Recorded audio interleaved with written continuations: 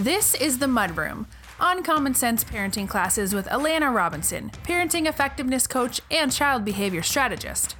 Weekly nuggets of developmentally appropriate parenting wisdom to help you parent your toddlers and preschoolers more effectively with less effort. The Mudroom is recorded live on Facebook every Tuesday at 9 p.m. Eastern and 6 p.m. Pacific. Now, here's Alana. Hey everyone, welcome to the Mudroom, our weekly free and live Uncommon Sense parenting class. How is everybody doing right now? Week 4 of social isolation in most places. I know many of you have been going much longer though. I know a lot of you have had school. Everyone is struggling right now. Absolutely everyone. Some more than others, but everybody is struggling right now. We're going through a collective trauma right now with COVID-19. And I'm not a trauma expert, but trauma is often defined simply as too much, too fast. And we've all had that experience simultaneously. Our lives have just changed too much, too fast.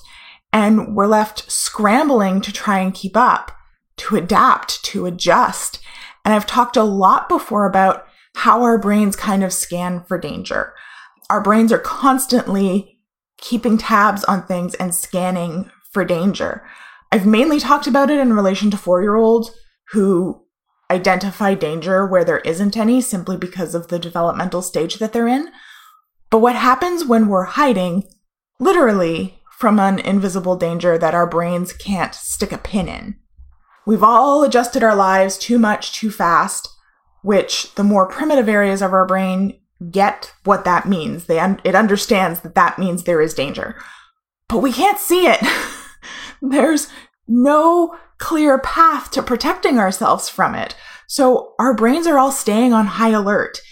And our brains are just constantly hypervigilant. We're all collectively hypervigilant. We're all hyper aroused. And we're just waiting for the other shoe to drop. And it's exhausting. That takes a ton of energy to be on high alert like that. We aren't designed to be on high alert for weeks unended. It's supposed to be a very brief state to get us to safety. And we're all very privileged that our brains aren't accustomed to being in a constant state of hypervigilance like that. We're very, very lucky. But it also means that we're all feeling so discombobulated right now because our brains can't figure out what the fuck is going on, where the danger's coming from, what happened to make us change our daily routines so quickly and with so little warning. We're all doing a lot of mental gymnastics, and it's eating into our energy reserves. So no, there's nothing wrong with you if you're tired, you have no get up and go, and you're only operating at like 50% or less. We've all been through a collective trauma. I said something to one of my clients the other day. Isa says she's been out for 34 days and counting. Yeah. And I think we're all going to be meeting you there, Isa, even though you're going to be way ahead of us at that point. This isn't ending anytime soon. So I was talking to one of my clients the other day, and I said something and she thought it was pretty apt, so I'm going to repeat it here. This is not the status quo. You cannot expect the status quo of yourself, your child, or anybody else. Nobody is operating like normal right now. This is pandemic quo. This is a new normal, and we have to find it, and we have to be okay with it. Your children are going to be getting more screen time, and their behavior as a result is going to be worse because they're spending more time in front of a screen.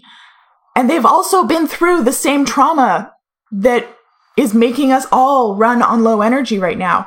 We have to lower the bar here. That doesn't mean that we're eliminating the bar. Just don't swing too far in the other direction. It just means that the expectations for everybody needs to lower. And accepting that when someone says, I really can't do that right now, they're not lying to you. It's not a lack of ability, it's a lack of energy. This isn't a regression, it's stress. And we've talked about this before and stress before. It's very important to understand how your kids consume energy. And you can go watch that episode afterwards. This is how kids feel all the time when we put demands on them that outstrip their energy.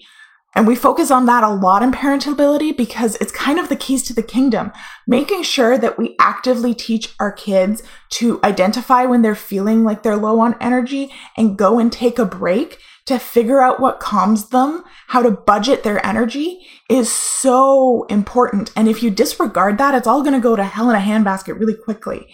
We need to be taking care of ourselves first too, because it's that old, you have to put your own oxygen mask on first.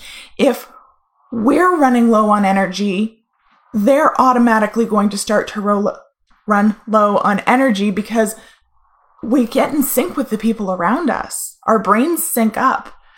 And if something is consuming a lot of energy for you, it's going to start to consume a lot of energy for them.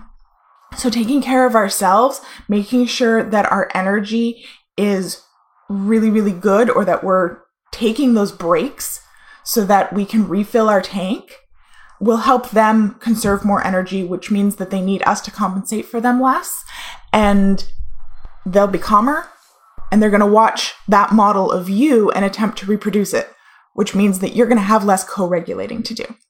And if you just don't know how to do that, if you're just completely stuck on how to get everybody regulated at the same time, or you can't figure out what's draining everyone's energy above and beyond the trauma and discombobulation that we're all experiencing right now, come join us in Parentability. We will walk you through it step by step, and we'll help you identify the stressors that your family is dealing with. We'll help you come up with stress reduction strategies and coping strategies. We'll help you figure out they'll help you figure out how their skills might be turning into stressors. That's what I was trying to say.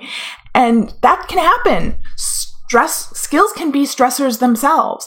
Weak skills that we need to use are exhausting to use. And if it is those skills, we're going to teach you how to build them with your kids in 10 minutes a day while you're doing routine things like eating dinner and bathing them and going for walks to get some fresh air. You'd be amazed at the progress that you can make just by tweaking what you're already doing. If you reduce the amount of stress that everything that they have to do causes them by, let's say, a quarter or even an eighth. Well, if you do that for everything that they have to do, that adds up to a lot of extra energy, and that adds up to way better behavior. And that's not to mention the energy you're spending trying to manage their energy, right? That's draining for us. And trying to figure all of this out on your own, that causes a lot of energy drain too. So if you're ready to hand out the figuring out what to do bit to a professional, maybe even come out of this whole thing with a slightly better behaved kids than you went into it with, come join us. The link is in the description. No matter what, I just want you to lower the bar, okay? Lower the bar. Acknowledge the trauma that we've all been going through and stop holding yourself to the status quo. This is not going to go on forever, but we're not even halfway through. So commit to reducing everyone's stress as much as possible and focus on keeping everybody regular. Insomnia can definitely be a manifestation of stress. It can also be a hormonal thing though. But generally when kids are, or even us, when when you're having difficulty sleeping, and for adults, it's usually because we're worrying about something and we're consuming a ton of energy that way. But for kids, and especially right now, when they're hearing a lot of things, they're getting snippets of the conversation that we might not necessarily realize that they're getting. Like my youngest, who I didn't even think was really aware of Easter. He was just under two last year. Under three. He was just under 3 last year at Easter. And I didn't think that he really remembered it or that he really had any idea what was going on. But at the dinner table the other day, he was really sad. And I was like, hey, what's the matter? And he was like, the Easter bunny's not going to come because of the virus.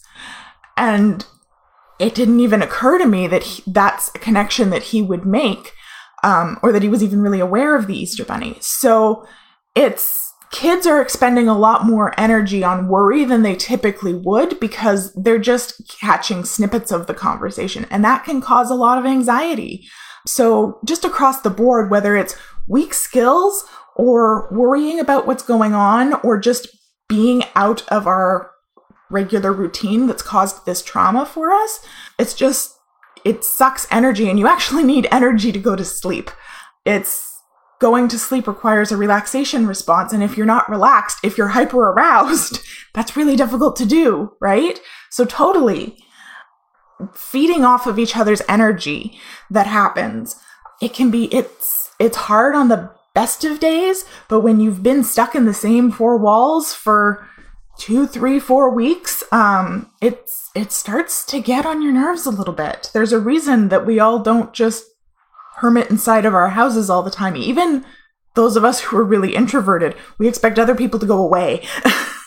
We like to have our alone time, and now everybody's in our space. So it's not good for extroverts. It's not good for introverts. Everybody's just stressed. Complying with a request requires energy, right? They need to use some form of a chain of all those executive skills that we talk about oh so much. And if one of those skills is weak, then they can't do the whole friggin' thing. And for us, often it looks like defiance, right? Or it looks like being flippant. But when you have weak skills and then you have stress that is sucking all of your energy, whether that's stress because of the situation, as I was saying, or it's stress because of one of the weak skills, you have a demand that requires this much energy and you only have this much energy in your tank, you can't do it. So kids won't. Right? We need energy in order to keep ourselves safe. And right now, nobody feels really safe.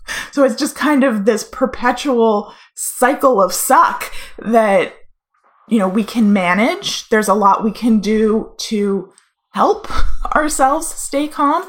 And one of the big things is making sure we put our oxygen mask on first. But we just kind of have to have lower expectations of everybody right now because everybody's going through the same cycle of suck, just in slightly different ways. So I hope that makes sense. Thank you so much for being here with me this evening. If you guys are struggling, come into the posse, let us know how you're doing. We want to know how you're doing.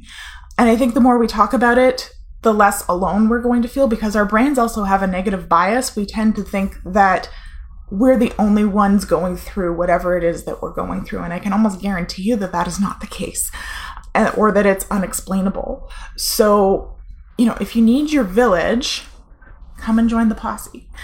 There we go. I find it a lot easier to calm down and to stop worrying about something when I know why it's happening.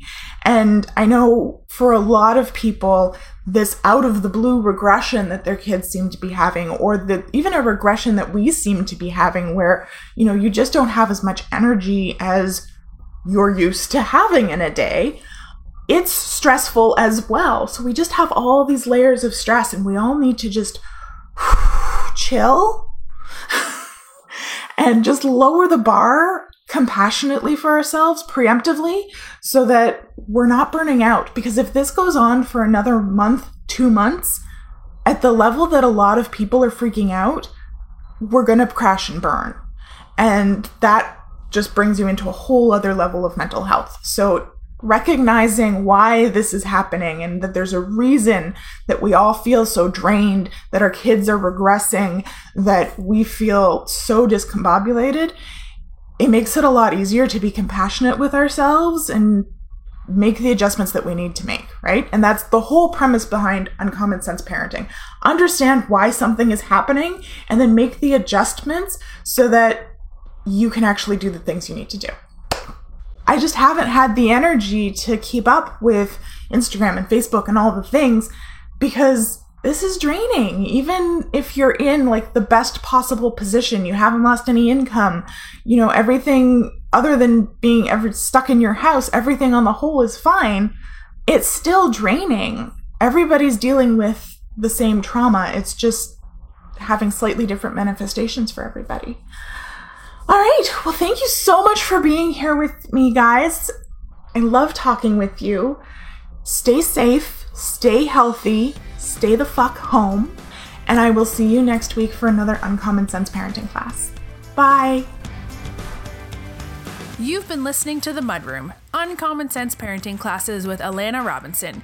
If you like what you just heard, remember to join us every Tuesday evening at 9 p.m. Eastern and 6 p.m. Pacific on Facebook. And don't forget to rate, subscribe, share, and connect with us on social. This has been an Alana Robinson Family Services production.